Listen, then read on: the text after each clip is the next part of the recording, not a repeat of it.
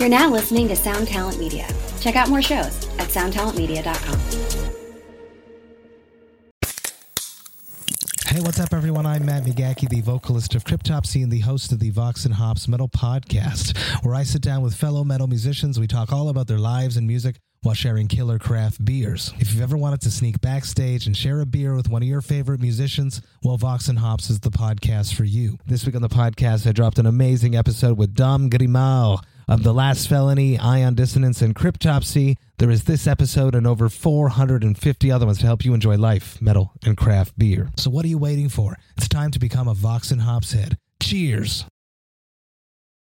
For example, I had a director, we were doing this fancy nightclub scene with all these gorgeous women, and this is a famous director who will remain nameless for the purposes of this podcast. And I just could not get him to focus on getting the work done because he was like flirting with all these young, gorgeous women. So I called his wife and I said, why don't you come visit us on set? And she came to set, and the day went much quicker after that. Welcome to another edition of 2020. I'm your host, Benny Goodman, with my cohorts in crime, which is trademark pending, Siobhan Cronin. Hello. And Corey Peza. Hi. Pronounced Corey Peza. That's true. That is the correct Just like pronunciation. Very similar to Corey Peza. You want to know a life-changing moment for me today? I realized on Facebook that you can tell people how to pronounce your name. It actually pulls up like all the different audio clip, like ways of pronouncing. So now people don't have an excuse for mispronouncing my name. You can go to Facebook and click pronounce this name. You're going to have so many creepy friend requests now. And on that note, this week we have a very, very, very esteemed woman in the Hollywood community. She has worked on such films as Philadelphia, LA Confidential, Ghostbusters. Like, the list is literally ridiculous. Drew Ann Rosenberg. Yeah. You're basically, go back through your life and think of all the great movies you've seen, and she's probably had her hand in them. And this Literally is the ultimate her behind-the-scenes moment, you know, hearing from somebody that worked in all different angles of producing these films, you know, being involved on the set. A lot of cool stories.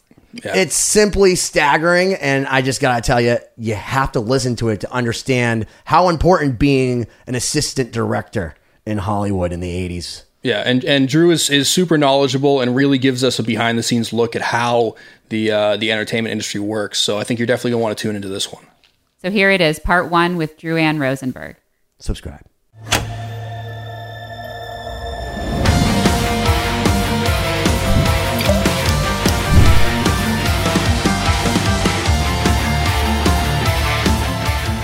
Ladies and gentlemen, it's technically the first episode of 2021 for us here on the dais. My name is Benny Goodman. I am here with my friends Corey Peza. Hey. And Siobhan Cronin, although it always should be women first, so that's what I want to teach you guys in 2021. Right. I've made a resolution. I've already broke it. Welcome to 2020, and I am so very, very, very pleased, and it's only because I'm friends with Paul Geary, because he knows everybody and introduces me to the coolest people. But we have one of the most important, honestly, I can't even tell you the accolades of this woman in Hollywood, but also a personal dear friend of mine. Give it up for Drew Ann Rosenberg. Woo! Cheers. Woo! Thank you. The golf clap. The golf clap. It's quite an impressive resume that you do have. You know, you're a director, a producer, a writer, basically a filmmaker in every sense of the word. And you know, just glancing at your IMDb page, you got Grey's Anatomy, The L Word, Young Sheldon, Shameless, like some pretty great shows. I thought I was supposed to do the name dropping, Corey. We talked about this ahead of time. Oh, I think Corey's excited for this one. He has the long list of questions today. I'm very interested. How about it? Yeah, I've been doing this for a long time. I started in New York. I actually started in theater, but the pay just sucked. So Oh my gosh, yeah. Well, the arts. have to do things that, yeah. I mean, I think it's probably a little better if you're in the union, you're at one of the bigger stages, but at the off-Broadway theaters, it just wasn't cutting it. You know, you can only spoon off your daddy for so long before you have to go out and make it happen. So then I started PAing in New York, and I guess because I was cocky, I got lucky and got in with some good people. So that's that. But, you know, it's funny to hear you say that because I feel like, oh, man, you know, there's so much more I have to do, and I'm not nearly as successful as X, Y, and Z. But I guess everybody, you can't really fall into that trap because everybody just starts doing that, and then that's not what it's about, and that's not what you want to be thinking as you're doing your stuff. So yeah, it sounds like you have a drive to keep going forward, which is how you become successful in the first place. So if you're ever content with where you're at, then you're not really doing it right.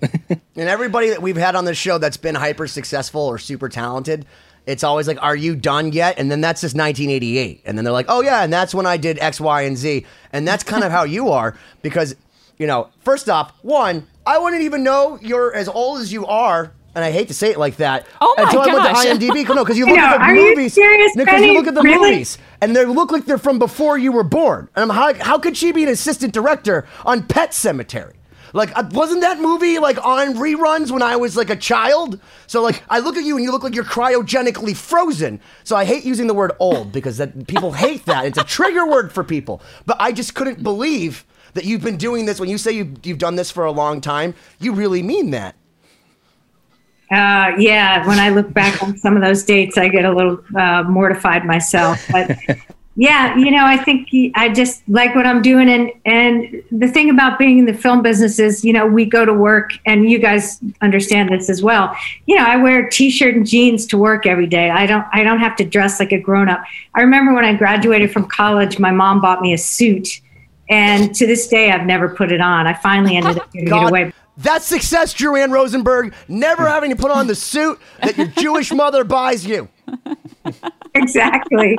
It was a really nice suit. It's just, I could not put it on. It was so uncomfortable. You know, I just like wearing my sweats and whatever. So it's the perfect business to do that. And you just kind of walk around like a bunch of teenagers, and hopefully you never grow old. So speaking of this business, the first question I want to ask you is, what is an assistant director?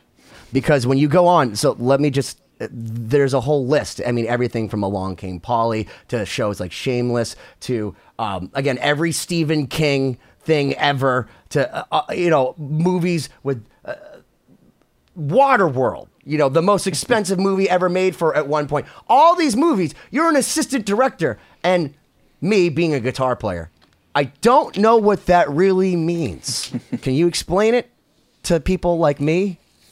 I can. And actually, I have a good story about that, too. So an assistant director is basically the person that you think of a construction site where a big fancy building is going up, and the construction foreman has to coordinate with the architect and the electricians and the plumbers and the actors in my case. So, and basically what I do is I come on and prep, and I organize the filming of the project, if you will. So I make the schedule. I talk to all the different departments. You give Martin Scorsese all of his pills and his like Sunday through Saturday little pill bottle thing and make sure that he's all right. No, that would be Scorsese's assistant. What I do as an assistant director is that I facilitate all the filming of the picture so that everything gets done. So you're much more important than making sure he's on his antipsychotics. Yes. I could, however, go to his assistant and say, make sure he's on his antipsychotics. So that's your job, is to go make sure his assistant is aware of the fact that he's acting like a crazy person on set, and that that's not conducive to doing what you need to do as the assistant director, wrangling it in. Yes. For example, I had a director, we were doing this fancy nightclub scene with all these gorgeous women. And this is a famous director who will remain nameless for the purposes of this podcast. And I just could not get him to focus on getting the work done because he was like flirting with all these young, gorgeous women. So I called his wife and I said, why don't you come visit us on set? And she came to set, and the day went much quicker after that. Drew. That was brilliant. Wow. That was like the dark side of the Force. Yeah. Well, there've been some other things, but nothing really evil and nasty. Just, you know, a little bit of a nudge. Nothing untoward, as it would be. Well, so this is super interesting to me because I read somewhere that you were trained as a classical singer, and obviously you mentioned theater. You have a background in the arts. How, you know, when I think of film, I think about, okay, I want to be an actor or something. I feel like a lot of people, if they want to go into film, they think about going into acting. How do you go from being interested in music and the arts to going into directing? Like, what's the path there? Because that's super interesting to me. Yeah, there is no one path. I mean, I think the easiest way to get into directing is to be a great writer and write your own projects and somehow get them made. which unfortunately I am not. I mean, I've written some of my own stuff, but I would say I'm a mediocre writer at best. And now I am smart enough now to get some of my really good writer friends. Like I just made a short a couple months ago called Amy's Gift. And I got one of my really good writers friends to rewrite the whole thing for me. And it's screening at a bunch of festivals now and doing really well. So that's cool. So, actors sometimes want to direct. Congratulations. Yeah. Thank you. And so then this incredible writer friend of mine just directed a movie of her own called Gypsy Moon that I co-produced for her. And it's got a great cast. We have Lena Headey and Sam Worthington and Lala Anthony and Barbara Hershey. So that's going to be a really cool project. So, which is why I like to do a little bit of everything, because I just like being in the creative part of filmmaking. And it is so collaborative, and it really kind of depends on the dynamics of the personalities involved. I mean, the job descriptions are always a little bit different based on who you're working with. But if you want to be a director these days, just start directing, just pick up a phone or a cheap camera and just start making films. I mean, that's, that the access is much better now. But how did you go from Boheme to all of a sudden, telling, Stephen King, there's not enough dead animals in this thing? Yeah, just for the record, I've never worked with Stephen King, but I have worked on The Dark Half, which is a movie he wrote the book and George Romero directed. On George A. Romero? Oh, only the guy, like the biggest horror film director of all. Keep it scary or whatever? Night of the Living Dead. Yeah, but I'm saying no, but he always says keep it scary. Yeah, Night of the Living Dead was the movie that he made. But George A. Romero. But everything he signs, he's like, keep it scary or something. But George A. Romero, so let's just start with that. You just happened upon The Dark Half with the guy that did The Night of the Living Dead. Go. I was an established assistant director at that point, and they called me and asked me if I wanted to do the movie, and I said yes. Okay. Well, that's never happened to me, so I can't relate. Well, so then let's go back. So what was your first real directing experience, or what was the tie between your being in theater to transitioning into directing? Did you kind of start on your own like you mentioned, or did a job pop up? How did you get into it? So I was working at theater and I wasn't making any money, and I was like, I really want to get into film. And, I always loved movies. Not so much TV back then, but mainly movies. I mean, now I love TV because there's so much great stuff around. But so I got a job as a reception. I didn't know anybody. I didn't have any connections. So I got a job as a receptionist at a commercial house, and then started PAing. You guys know what PAs are, production assistant on set, basically a gopher. We do, but the Gen Pop, as Siobhan refers to them, may not know what a PA is. Those outside of the industry. Yes. Let's put it that way. So PA is a production assistant, and it's basically, your foot in the door, get paid very little money, minimum wage at best, and you basically do whatever anybody tells you to do. You're a gopher to the highest extreme. So I started production assistant work on a commercial, and then I met somebody who hired me on a TV series. And then my big break was I got hired to PA on a Woody Allen film. Oh, wow. And, that job lasted like 8 months, and it was a great experience. And I learned so much from that. I mean, I was the one that would bring him to and from set. And my claim to fame was actually I made Woody Allen laugh. So that was a pretty big day for me. He makes other people laugh, but is he himself not a very laughy type of guy? He's very soft-spoken. He is funny, but he's very quiet. He's very private.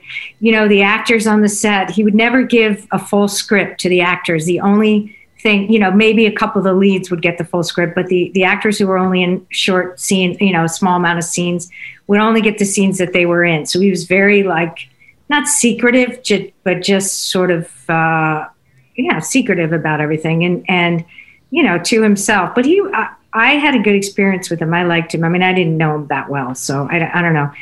Reading all the stuff I'm reading, I mean, I hear pro and con about all of it, so it's hard to know what really happened unless you were there, frankly. So. Well, I mean, he has one of my favorite quotes ever, which is, "I'm not scared of dying. I just don't want to be there when it happens." So I find most of his quotes funny. I just didn't know if he himself was funny. And then I can imagine him being secretive, because imagine you called his wife to come pick up his daughter and you didn't know. Well, this was years before any of that happened. So he was when I worked with him, he was married. Maybe. So no, I don't know. I don't believe it, but I don't know anything. So, but you know what? Here's the thing. People need to realize that there's a big differentiation between art and who you are as a person, because there are plenty of people that were terrible people that made great art. And I mean, look, Roman Polanski isn't even in the country. He's been, you made a movie Helter Skelter or whatever it was about Charles Manson. Well, Roman Polanski, who owned that house, has not been allowed in this country since 1969 or something like that. But he made The Pianist and all this and all these movies and all that that have won lots of awards. So you don't have to be the greatest person to be an awesome director. So I've learned, at least personally, to remove my personal emotion from, I think Chuck Berry's a really weird person, or was a weird person, but I really like, Johnny B. Good. That's so true. And there's in my mind, I've worked as an assistant director, I work with a lot of directors, and then I've also directed a bunch myself. And there's different kinds of directors. There's the director that's inspiring and incredibly collaborative, like Jonathan Demme was, who I did Philadelphia with. And then there's the director who's like... Hold up. Philadelphia. Now, this is one I was waiting for you to bring up, because one, it's one of the most moving movies I've ever seen in my entire life. Two, it's won like every possible award. And three, in a time, just after, not long after Freddie Mercury had passed away, there was like a whole, obviously, movement towards the end of the 80s and then obviously in the early 90s. But it really brought AIDS to the forefront and humanized something that hadn't really been humanized to a lot of people for a long time. So not only is that movie incredibly moving, but I thought it was so culturally important. Can you talk about what it was like? We had to watch it in school. That was like required curriculum when I was in, I don't remember what grade, but I remember seeing that. Yeah. But anyway, I'm sorry. Go on. I just watched it again a couple months ago, and it brought back everything. I mean, to tell you the truth, I would say it was the best experience of my life for so many reasons. I mean, the script was just magnificent. And Ron Niesweiner wrote the script, who's now a director, producer in his own right. And one of the things about Jonathan was, and he's passed away, which is really sad, but he was just a great human and just inspired and charismatic, and everybody loved him. And he did a couple things on that movie that were really fearless. He insisted that we film in a live AIDS clinic. And this was in the early 90s when there was no cure. The science was not out yet. I mean, legitimately, people didn't. I mean, I guess scientists had a sense that it was transmitted through bodily fluids, but people were so scared of it. And there was no cure. It was fatal. You died for the most part. So, the scenes where Tom Hanks goes into the clinic to get treated, that was a real AIDS clinic. And I must admit, I was terrified, because I was a second assistant director back then. And I'm the person that has to deal with all the background actors and, interact with everybody. And I was really, really uncomfortable with the whole thing. But what it did when we actually went in and shot there was it humanized the whole thing. These people became real people to me. I became friends with these people. It brought the story into my world, and they've all died. But it was also the reason that I decided to start directing, because I felt like the power of this story and the power of what you can bring to people by bringing the familiarity of a person's character, of who they really are, experiencing something that a transsexual goes through, or that a homosexual goes through, or somebody just from a completely different world from you, makes you more compassionate, makes you a better human being if the story's done well, which I think this story was. And, Tom Hanks is just a rock star. I mean, he's one of my favorite actors. He and Joanne Woodworth were just two of the greatest human beings that I know. So it was just, and Denzel was nice too. I mean, it was just a wonderful experience on all fronts. So it was really sad when Jonathan died way too soon. So, but that is why I wanted to go into film, making films myself. So, but I didn't quit my day job. I kept assistant directing because, one, I really enjoyed it and I got to work with, incredible people. And 2, I was really good at it. And 3, they paid me a shitload of money. So it was hard to walk away from. It seems to me, my understanding of the first AD is that it's probably one of the most underappreciated as far as like getting credit, because it's underneath the big director name, but the responsibility is huge because you're also responsible for the units below, because the director doesn't want to deal with all that bullshit. So it's kind of like the buck almost stops with you so that nothing gets up to the director, but also you need to make sure that everyone else is doing what they have going on. So is that like, are you a glutton for punishment? Is that what it is, that you just love taking on that responsibility? Well, let's see. I'm really good at multitasking. It's a very high stress job, which I kind of thrive on. I played a lot of sports in college. I played lacrosse and soccer, and it's kind of like a team sport because you have to know what everybody's doing. I have to talk to everybody and collaborate with everybody. Mm-hmm. And I do a lot of public speaking because I have to do, like, these days, it's like with COVID, it's unbelievable. But safety meetings and, announcements all day long. So it's kind of a leadership role, and time is money. So, 1 hour on a film set is thousands and thousands of dollars. So the more efficient I can be in planning everything and coordinating everything, the more efficient the company is. And, it's a great bird's eye view of, I always wear a comm so I can hear the actors, and I love watching filmmaking happen. I mean, I've had opportunities to, not be on set and do like production managing and things like that, but that would take me away from the actual filming, which to me is really, really fun. So it's kind of like, where I like to be, I would say, whatever capacity I'm in. So. Yeah. So what about working on films in the age of COVID, now that you mentioned that? Like, I'm curious what it's like, because obviously for us as musicians, a lot of things stopped and they changed a lot. So I'd be interested to hear what it's like now after all these how is restrictions. The Bachelor even being made right now? Like, how is that even legal? Well, when the world shut down in March, I was working on a sweaty rock and roll musical called Daisy Jones and the Six. I don't know if you guys have heard of the book, but Reese Witherspoon's company it was a big bestseller. I'm a guitarist. I never learned how to read, Drew. I know that firsthand. No, but so it's loosely based on the dynamics of the relationships in Fleetwood Mac. So it's about the biggest rock and roll band in the 70s and the love triangle between the lead guitarist, the singer, and the guitarist's wife. And it's just really juicy, great stuff. And Nikki Caro, who just did Mulan and who directed Whale Rider, one of my favorite movies, was the director. And we had, put our schedule together. I'd been on the film for a couple months, and, a 25-day shoot. And of the 25 days, about 15 were at nightclubs, sweaty rock and roll with great music. We had Neil Young's producer as our music.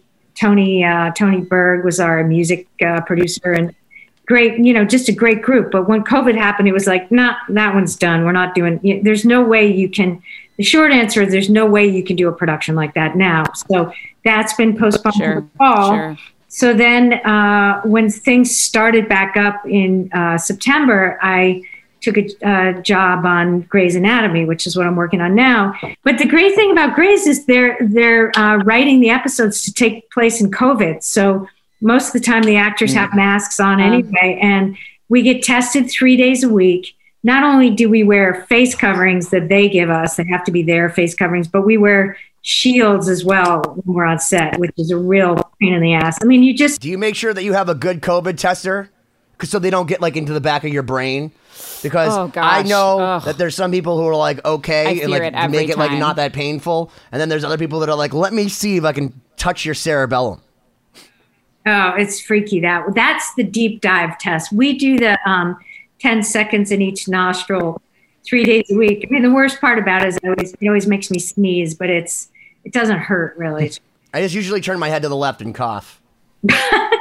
But, the fact that all of us are getting tested so much is, it's a big comfort. I mean, we're still really careful and we stay spread out to the best of our ability, but it's a thing. It's definitely a thing. So And now we were supposed to be back up and running 2 weeks ago, and then we pushed a week, and then we pushed another week. And, you know, the hospitals are full in LA right now. So who the hell knows what's going to happen? I don't know if we're going to even go back. So, and for another couple of weeks, but we'll see, fingers crossed. But it's doable. It's difficult. They've shortened our work hours, which is great. I mean, normally a straight day was 12 hours, and now a straight day is 10 hours. So that's kind of nice. I'm not used to that. I feel like I feel like I'm doing banker's hours or something. 11th hour they slept. So COVID aside, what is a day in the life like? I mean, you know, like let's say you're on set for a movie or something. I mean, what would like start to finish? Starting with your typical beauty day? plan, because like literally you look like you've de-aged. Like you look like so you young. Yeah, you look like, amazing. I mean, 12 hours a day, I would be like I feel like we should be going to the club together and hanging out. Like the last time I saw you, we were in Studio City. Good lighting. Yeah, yes. It's $15 on Amazon. Oh, you got one too. Yeah, this saved my life. You know, I was like, oh my God, I love you. I want to carry you around. In the age of Zoom meetings, you can't live without it now. So the day in the life of starting with the Biore strips. Starting with the Biore strips. Well, let's see. I always show up early because in LA, you never know about traffic, even though with COVID, the traffic's a lot less. Then the first thing we do is we rehearse with the actors privately, just the director and the actors and the cinematographer is usually there, and maybe a prop person. If there's, especially in Grays, there's always a lot of props, medical stuff and everything. So we rehearse with the actors, and then we invite the heads of the crew of each department to come in, and we show them a rehearsal of the actors. Then they leave, and we light for, half an hour, 45 minutes. And I do not take a break from start to finish. It's like I'm sort of the engine of the crew, I feel like, in this position, depending on the crew. Some crews are more motivated than others, but I feel like I have to constantly be moving us forward and thinking about the next thing. It's kind of like anticipating all the time, which drives my close friends nuts, because I'm always like, well, 20 minutes from now, and I always know exactly how long. Do you ever empathize with the people that made The Wizard of Oz for putting Dorothy on, like, cocaine? Did you see that movie about Judy Garland? That was really good. The one that... Yeah. I didn't. It's very moving. But the point is they used, for those that don't know, they threw a bunch of stimulants at her so that she was very happy on that yellow brick road, so they could get the best out of her. On top of the fact that they were poisoning the Tin Man, and there's all kinds of crazy stuff going on with that movie. But like, do you ever wish that people had that pep in their step? Did you see The Queen's Gambit by any chance? That's a big hit. Siobhan plays all the violin on that show. Are you kidding? I do, yeah. The composer's from Miami, so that's so funny. Siobhan's a real rock star, Drew. Like, don't you understand that Corey and I are just like the meat and potatoes, and she's the pudding?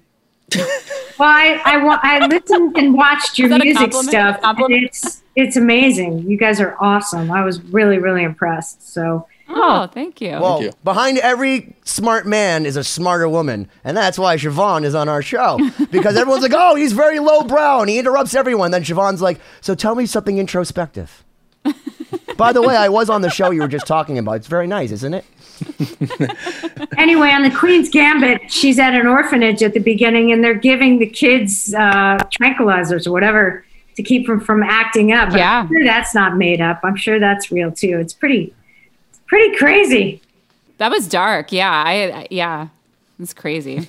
What were we talking about? We were talking about day in the life. Yeah, there's always sometimes there's more drama than other times. Can we have a dramatic day? So, like, give us one of the most dramatic days. Is there a story you can tell us about, like only people in the industry would understand? But like, I was with Kevin Spacey, and all of a sudden he didn't get his McDonald's right, and then he threw the script down. So I was working on a movie in Ireland called The Seventh Stream, and Saffron Burrows was the female lead, and Scott Glenn was the male lead. And Saffron is British, and Scott is from the U.S. and lived right near the World Trade Center. And we got over there and started filming, and 9/11 happened. And it was the day after we shut down, which was really nice. The Irish, there were only 2 Americans on the show, the producer and myself and Scott, 3. And so the day after 9/11, we shot down for a day, and then we came back, And it was the first day that Saffron and Scott had to work together. They'd never met each other. And we were out on this, bluff, and we had to shoot this, heavy love scene between them. And Saffron I like Saffron. She's a nice woman. I just think because she wasn't American, she didn't understand that she really pushed a button. She said something like, well, I guess it's about time Americans feel what it's like to be attacked on your own soil. And it was too soon. She was too soon. And oh, wow. Scott just went crazy. And then, so everyone like stormed off for like 30 minutes. And I'm the one that's like, trying to get us back on track. And, my director, John Gray, is like, Drewski, he called me Drewski. What are we going to do? What are we going to do? And I was like, well, let's just try it. So we brought them back in, and they have to do this intense love scene. And they were almost spitting each other. So needless to say, isn't that what most love is like anyway? I feel like every time I've ever made love, it's like I'm almost crying and hurting inside. So, I mean, I guess it's good sense memory, right? Yeah, that's okay. Oh, yeah. We're sorry. Okay. Oh. We're sorry. Let's see. What's a better juicy one? Well, in the oh, you can tell anything on this show, I promise. No one watches it, Drew. No one cares. It's only my mom. So back in the 90s in New York, you guys always talk about psychedelic drugs and stuff. We always did one episode. My mom was so mad about that, by the way. Just so you know, my mom was like, I'm so glad that I did not know that at the time. And I had to go back and figure out which friend that was. That was Adam, wasn't it? I can't believe I let you go to Florida. And I'm like, Mom, I'm 38 fucking years old. It's fine. You were asking about, how we keep people awake. Back in the 90s, everybody did coke. So I was working on the movie The Bad Lieutenant. My director, Abel Ferrara, we were shooting all nights. So we broke for lunch at like 11 o'clock at night. And my director's like, hey, Drew, you got to go out and get us some blow. So I was like, okay, give me some money. That's part of being an assistant director, is being the blow girl? No, it's not. No. Do you still have connections? Because I feel like coke is still a thing. Sorry, you can continue. Yeah, just ignore him at this point. Just keep going. She's taking it seriously. Well, I thought about it for a second. I was like, you know what I do now to stay awake? I eat chocolate cover espresso beans whenever I have to shoot. Yes. They work. So that was kind of a wild night. So I got back, and my producer was like, where have you been? I was like, I don't know. That's not I feel like if I tell you stories about personal people that I'd be, telling tales out of school. So you can change the names to protect the innocents if it's a good enough story. Change some names into some details. Yeah. Ben engages in hyperbole all the time, so it's completely fine. Yeah, I mean the amount of like stories I've told that like would get people put away for years, but then like they need to figure out who the X and Y are. All right, well we'll keep talking, and if I think about anything, something comes to me, I'll bring it up. How's that? But hold on, wait a minute. So you're going and getting some stuff, and then you went off and did something. Like, what did you go and do, Drew? Because I've partied with you personally, and you're a lot of fun. In fact, I was at Lil Wayne's birthday party as he was DJing, and you're like, you want to go dance? And I'm like, okay, because I'm like the rock and roller sitting at the club. And then Drew's like, let's go dance. And you were like the most free, having a blast. Lil Wayne's just DJing. Yeah! No, not Lil Wayne. Lil Jon. I'm sorry. Stoner brain. Lil Jon. But you're a fun party person. So you need to go get some, hopefully, fish scale cocaine. And you were out and about, but you got distracted. I mean, and anyone that knows that's ever done anything like that knows that it's always a chore because you don't just go over there and get and go, thank you, and leave. You have to hear about a diatribe or something, right? Yeah. So I get back. My producer's like, where the hell have you been? Because I was a little late getting back. I lie furiously. And then we wrap at and this has only happened once, mind you. I'm a very responsible. Is that what you say to all the guys, girls, the LGBTQ plus community? I do. And then, so when we wrapped that night, there was this after hours club that we used to go to. And Abel back then was like, well, he still is kind of like a bad boy celebrity. And this famous rock star musician, who you would all know, was hanging out with us. And she was hitting on me, but I was too blased to even pick up on the fact that she was hitting on me until later on. When I tried to hang out with her a couple days later, she was like, no, I'm not going to talk to you. And that was the end of that. So I thought, oh, okay. Don't ever scorn women, Drew. This is something I've learned about women. Oh, okay. Now you tell a story, Benny. Let's hear it. No one wants to hear my story. Okay, I'll tell a story. So my friend Paul Geary, who we had on the show just before you, I went to go meet up with him at Sundance Film Festival. And he calls me and says, hey, I met this super cool person on the plane.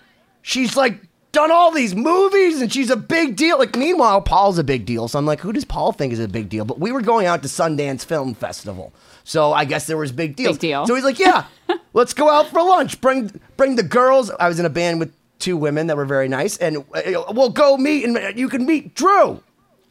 And then I met you, and it turns out, like, didn't you guys just sit next to each other on the plane, and you're just 2 chatty Cathys, and decided you're BFFs now? And then that's how we met, technically?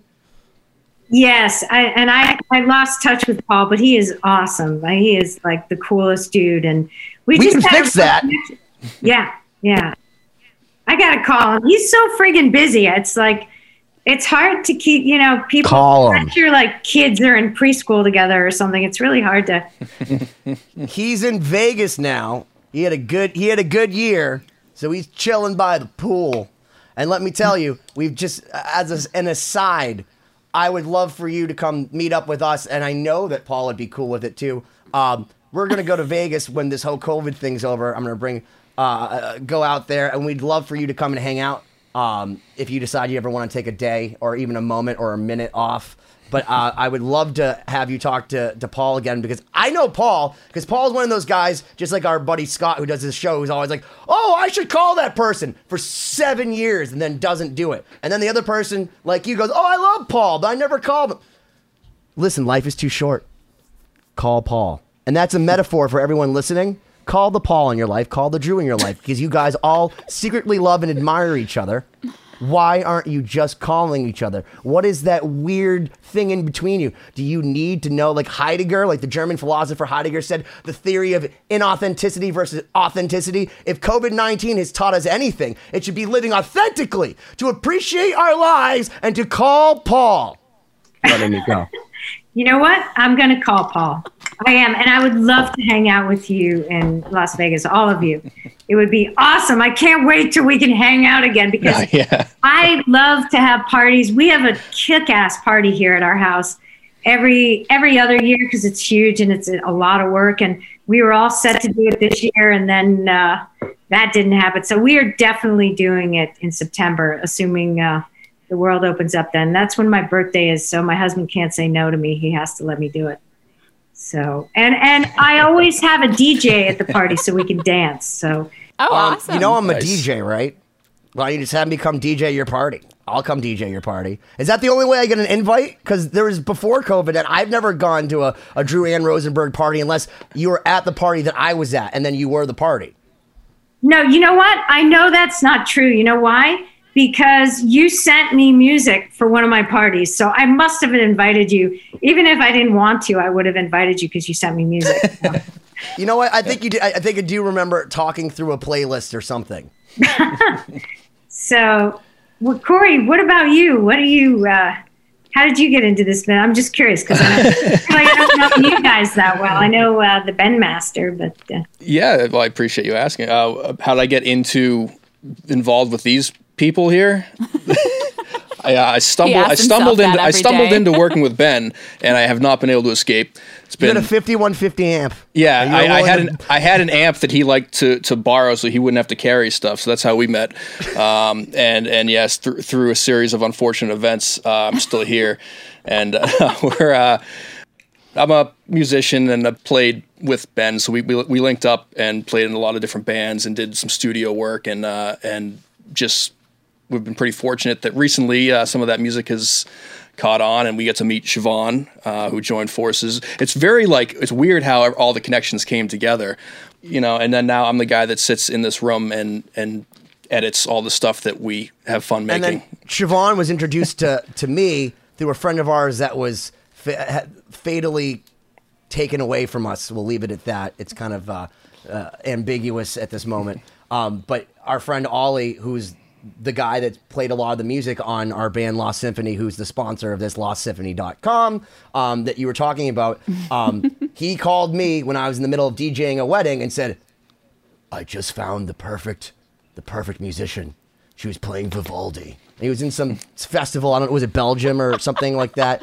No, it was in Fort Myers, Florida. So he was in Fort Myers, Florida, with Siobhan's band Starset, who, by the way, just surpassed 2 billion streams on the interwebs. She was just in Forbes as well. So she gives us legitimacy. Whoa. This is our proof of concept, is Siobhan. Because, again, if you ever want to get legitimacy, just find a really smart, talented woman and then ride her coattails all the way to the bank. And that's been my key to success the whole way. But I met Siobhan because Ollie called me and told me that she was the best musician, and she just got on a plane and just showed up at my house. It's like, where's the music? And we've been friends ever since.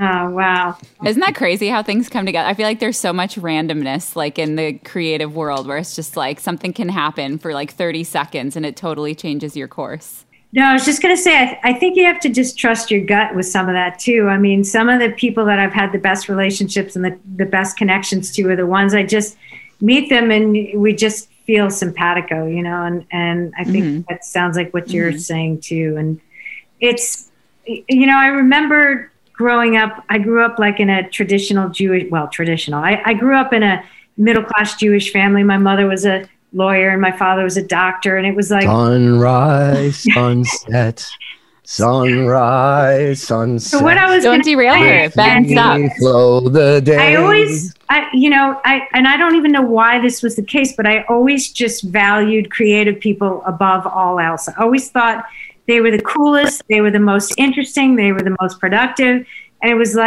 I just thought, I want to be a creative person. I can't go into one of these fields where I don't feel like I'm expressing myself in some way. So, I mean, you just sort of have to trust your heart and just kind of go that way, I think. And that transfers into meeting people too. So speaking of meeting people, do you have any examples of a time when, earlier in your career, you worked with a group of people or a certain person, maybe just in a fleeting moment that came back later in your career? Well, it's interesting. A lot of actors that I worked with Abel on King of New York were not famous at the time I worked with him. They were, so Wesley Snipes was in that movie, and Lawrence Fishburne and David Caruso. None of them were famous. Nobody's. The Matrix sucked. Nobody watched that one. Lawrence Fishburne. He's the best. What are you talking about? No, Lawrence. He's just derailing the conversation. Totally he's just ignore Ben at this point. We're beyond that. Hold on. I'm going to do what I did in my meeting the other day. I'm going to make this way easier for everybody for just a few moments. Okay. You have to explain to the people that aren't watching the video what you're doing. Okay, I'll be right back. This is, I have a cat that was actually crocheted for me by Haley, my fiance's daughter's friend's mother. I don't know why she thought it necessary to crochet me a cat, but she made me this super cool cat. And it's just, I feel like its eyes are so earnest that it just listens and hears you and just sure. But the thing is, are we still going to hear you? Because that's the problem. Well, I mean, I could talk as Velvel, but I feel like that'd be very weird and even more derailing for Drew. So we won't go there yet, but I'll just let her tell her story. So I'll shut myself off. So now let's play a game of what was the question that we asked Drew that now nobody remembers that she didn't get to answer. What's her day like every day? We started Peoria strips. We got to Woody Allen. Then we got to Blow. That's true though. We didn't know. No, you're right though. Somebody and then we didn't finish. Yeah, we didn't finish. What's the second half? Or of even your day being a singer, being a singer, and then why did she stop singing? She said she didn't make a lot of money on Broadway, but how did you stop singing? Because she has such a wonderful voice. If you've ever heard it. No, I mean, I kept singing for the most part. I just didn't focus on it as much. I mean, when I moved to New York, Geraldine Fitzgerald was doing a musical workshop, and my friend's mother was Carol Hall, who wrote, I'm getting my act together and taking out, she worked with Tommy Tunes on Broadway, and I did some stuff with them, and I did some recording for friends, and my first short that I did, I sang on that. So I sing all the time, but just not in any kind of venue or just for myself. I sing when I'm happy. I sang at my weddings. I scared the crap out of my husband because I was going off and having these secret meetings, and he's like, "What are you going to be doing? You're not going to embarrass me, are you?" So, I mean, I still sing, and I love doing musical movies too. I did a movie a couple years ago with Christopher Ashley, who's a big Broadway musical director who won the Tony 2 years ago for the one about Come From Away. I don't know if you guys saw that. Anyway, so it was great to be on set and hear music all day long and work with all these actors. And then that's one of the reasons I was so excited about this show that I was on that shut down. It was, rock and roll music. I mean, we were doing music the whole time. Mm-hmm. So I'm trying to merge kind of my interests. I mean, I would love to do more music in movies. That for me would be like quintessential kind of thing to do. So very cool. We'd love to do something with you musically, yes. Drew. Just so you know, the I'll come back as Benny now. I will put this out there. Not only would I love to see you reconnect with Paul Geary, who is one of the greatest guys in the music industry, just greatest people on the planet. Because I love Paul. He's just genuinely one of the nicest people. But I've heard you sing. I know you're a fantastic singer. You're an A1 personality, because clearly if you look at all the people you've worked with to wrangle and do what you've done and to be so successful at it, especially, I don't want to say a woman living in a man's world, but I have to imagine living in the movie industry that and hearing what's going on with so much stuff that you've had to contend with so much. How do you maintain being a strong feminine personality in a world where I feel like it's been pushed down a lot? There are different types of assistant directors. There are the ones that yell and scream and, bully everybody and terrorize people. And then I like to think that I'm smarter. You just call their wives. Yeah. I like to think that I'm smarter than they are and that I know more. I have access to information that they don't have. So my attitude toward people, not that I'm smarter than everybody, but that I know what that sounded really arrogant. I meant that I know what I need to do. I know what my job is, and that I'm just going to share with them the information they need to do their job well.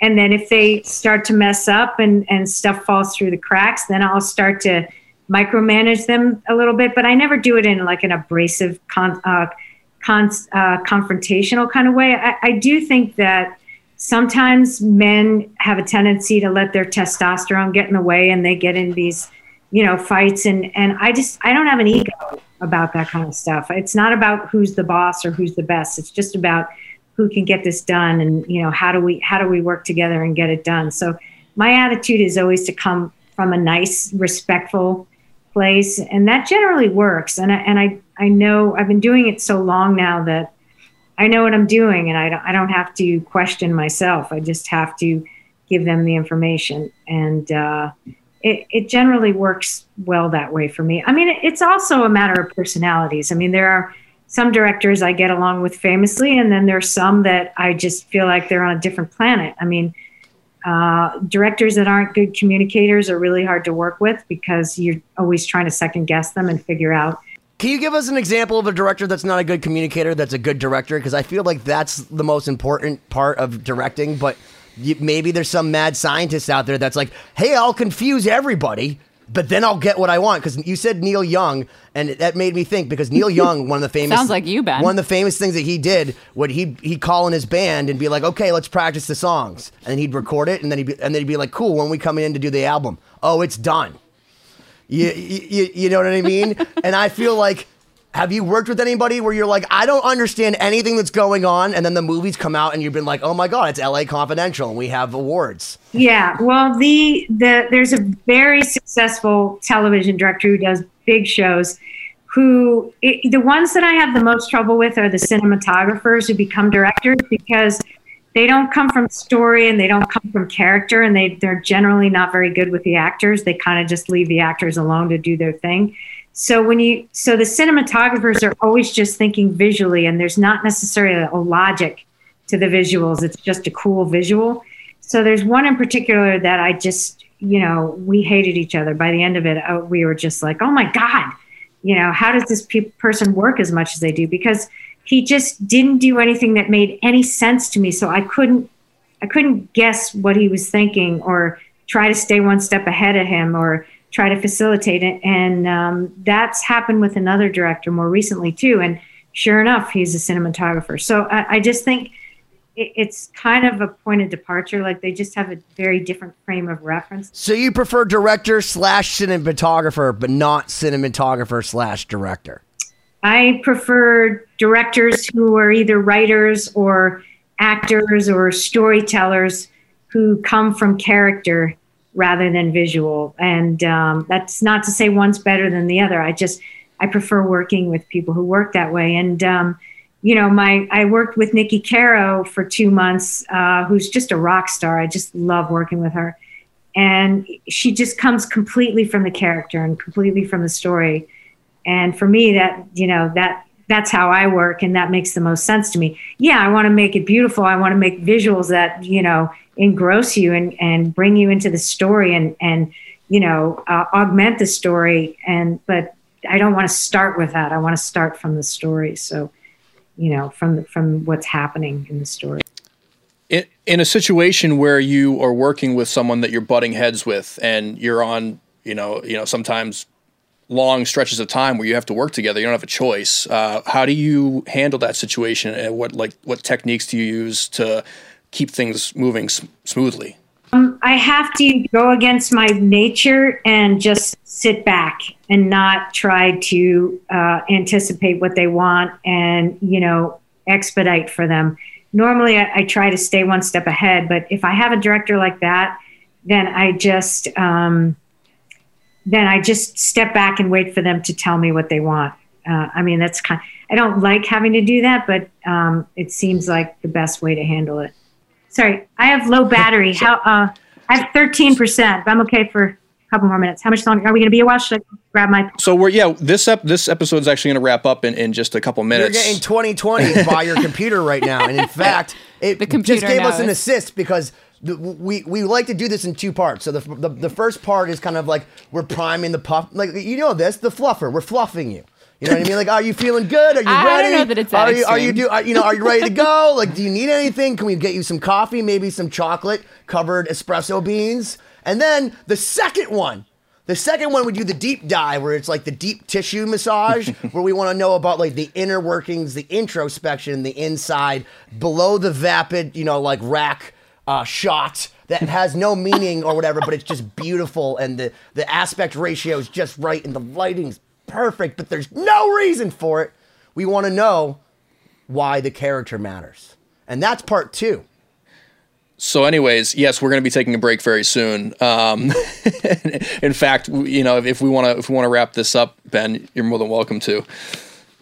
Well, Siobhan needs to wrap it up because she's the one that wraps everything up. Oh, well, I don't know. I feel like we barely got started, but yeah, we're here. We've reached the end, I guess, of our first part with Drew and Rosenberg. But so you got to stick around for part 2 because we've got so many stories yet to uncover. So I'm really excited, and thank you so much for being with us. And Drew, is there anything that we need to know that we can tell our listeners / viewers / other people to find anything that you're promoting? Like you were talking about your short film that's going around. Like, where can everyone go to see all this stuff? Like, what are you currently doing that we can go see now on our Netflix world? Okay. Good to know. Good question. Thanks. So my short film is called Amy's Gift, and it stars Danielle Savory from Station 19, the TV series spinoff on Grey's Anatomy, and Goya Robles, who starred in Get Shorty, which is a great series if you haven't seen it. And that's next playing at the Santa Fe Film Festival in February. So you could check that out there. And it's won 3 awards so far. Hopefully we'll win another one soon. It won the Only 3? Wow, congratulations. Only 3? So far, only 3, yes. So far. Good. I'm glad That's there's an scary. ellipsis at the end of that. And then can you list off maybe some movies that, like, assuming you're like me and I'm on my couch with my fiance thinking to myself, I don't have anything better to do than just find movies. What movies can we go see and be like, all right, let's see what this assistant director lady Rosenberg did. You know, like she worked with Harvey Keitel, okay. And she like Woody Allen, all right. She's a trained singer, okay, I got it. She directs, but what can we see? We saw Philadelphia. That movie is unbelievable. I encourage anyone. Yeah. If you haven't seen LA Confidential, that's a great film. You should see that. Another movie I did called Running on Empty is a great film if you've never seen that. 2 years ago, I did a movie called 5 Feet Apart, which... oh my gosh, I saw that. I saw that on a plane, I think, and I didn't finish it. It was so good. Who's in it? Can you give us a synopsis? Cole Sprouse is in it, and Haley. What's Haley's last name? I always blank on her last name. I'll think of it in 1 second. And Haley Richardson and Justin Baldoni directed it. He stars in Jane the Virgin, and we made it for like $10 million. It's already grossed over $100 million. It's the story of it's like a Romeo and Juliet story about 2 teenagers who have cystic fibrosis, which is this really horrible disease. And did we lose her? I think we lost her. I think she actually got 2020. 5 feet apart. So, ladies and gentlemen, Drew literally 2020'd herself. In fact, we have a frozen screen. I'm sure she's going to be so psyched. Corey, you can just like edit something in there. But you guys are just going to have to come back because, like, I don't know about you. Like, I think that's ridiculous. I mean, literally, Drew is one of those type of people that you could continue on for 4 hours and then she'll be like, oh, and yes, I did this. And you're like, what? Like at the end, drop something like incredible. Literally go on to imdb.com and look up Drew Ann Rosenberg and then see the 57 films in her filmography. That she, just as an assistant director, that's not as a producer, as a writer, as a director. It's ridiculous. And you've been 2020. Thank you for checking out this episode of 2020. Please visit 2020-d.com and subscribe to the podcast so you don't miss out on future episodes. We have new shows every Sunday and Wednesday night at 9 p.m. Eastern Time. This week's throwback clip is from episode 6 featuring MTV's Cara Maria Sorbello. Check it out. But every time I turn something on, I see you, you're like falling off a bridge. Someone's like pushing you. Someone's fighting, grabbing hair. Like, I'm just like, I feel like you like this a lot. You're wrong. It pays well, and I've sold my soul. So that's join the club, except not getting paid well. That's where I'm at. I mean, like, it's like, how much would how much is your soul worth? And for me, that's MTV. Did you MTV guys literally say that? I accept it.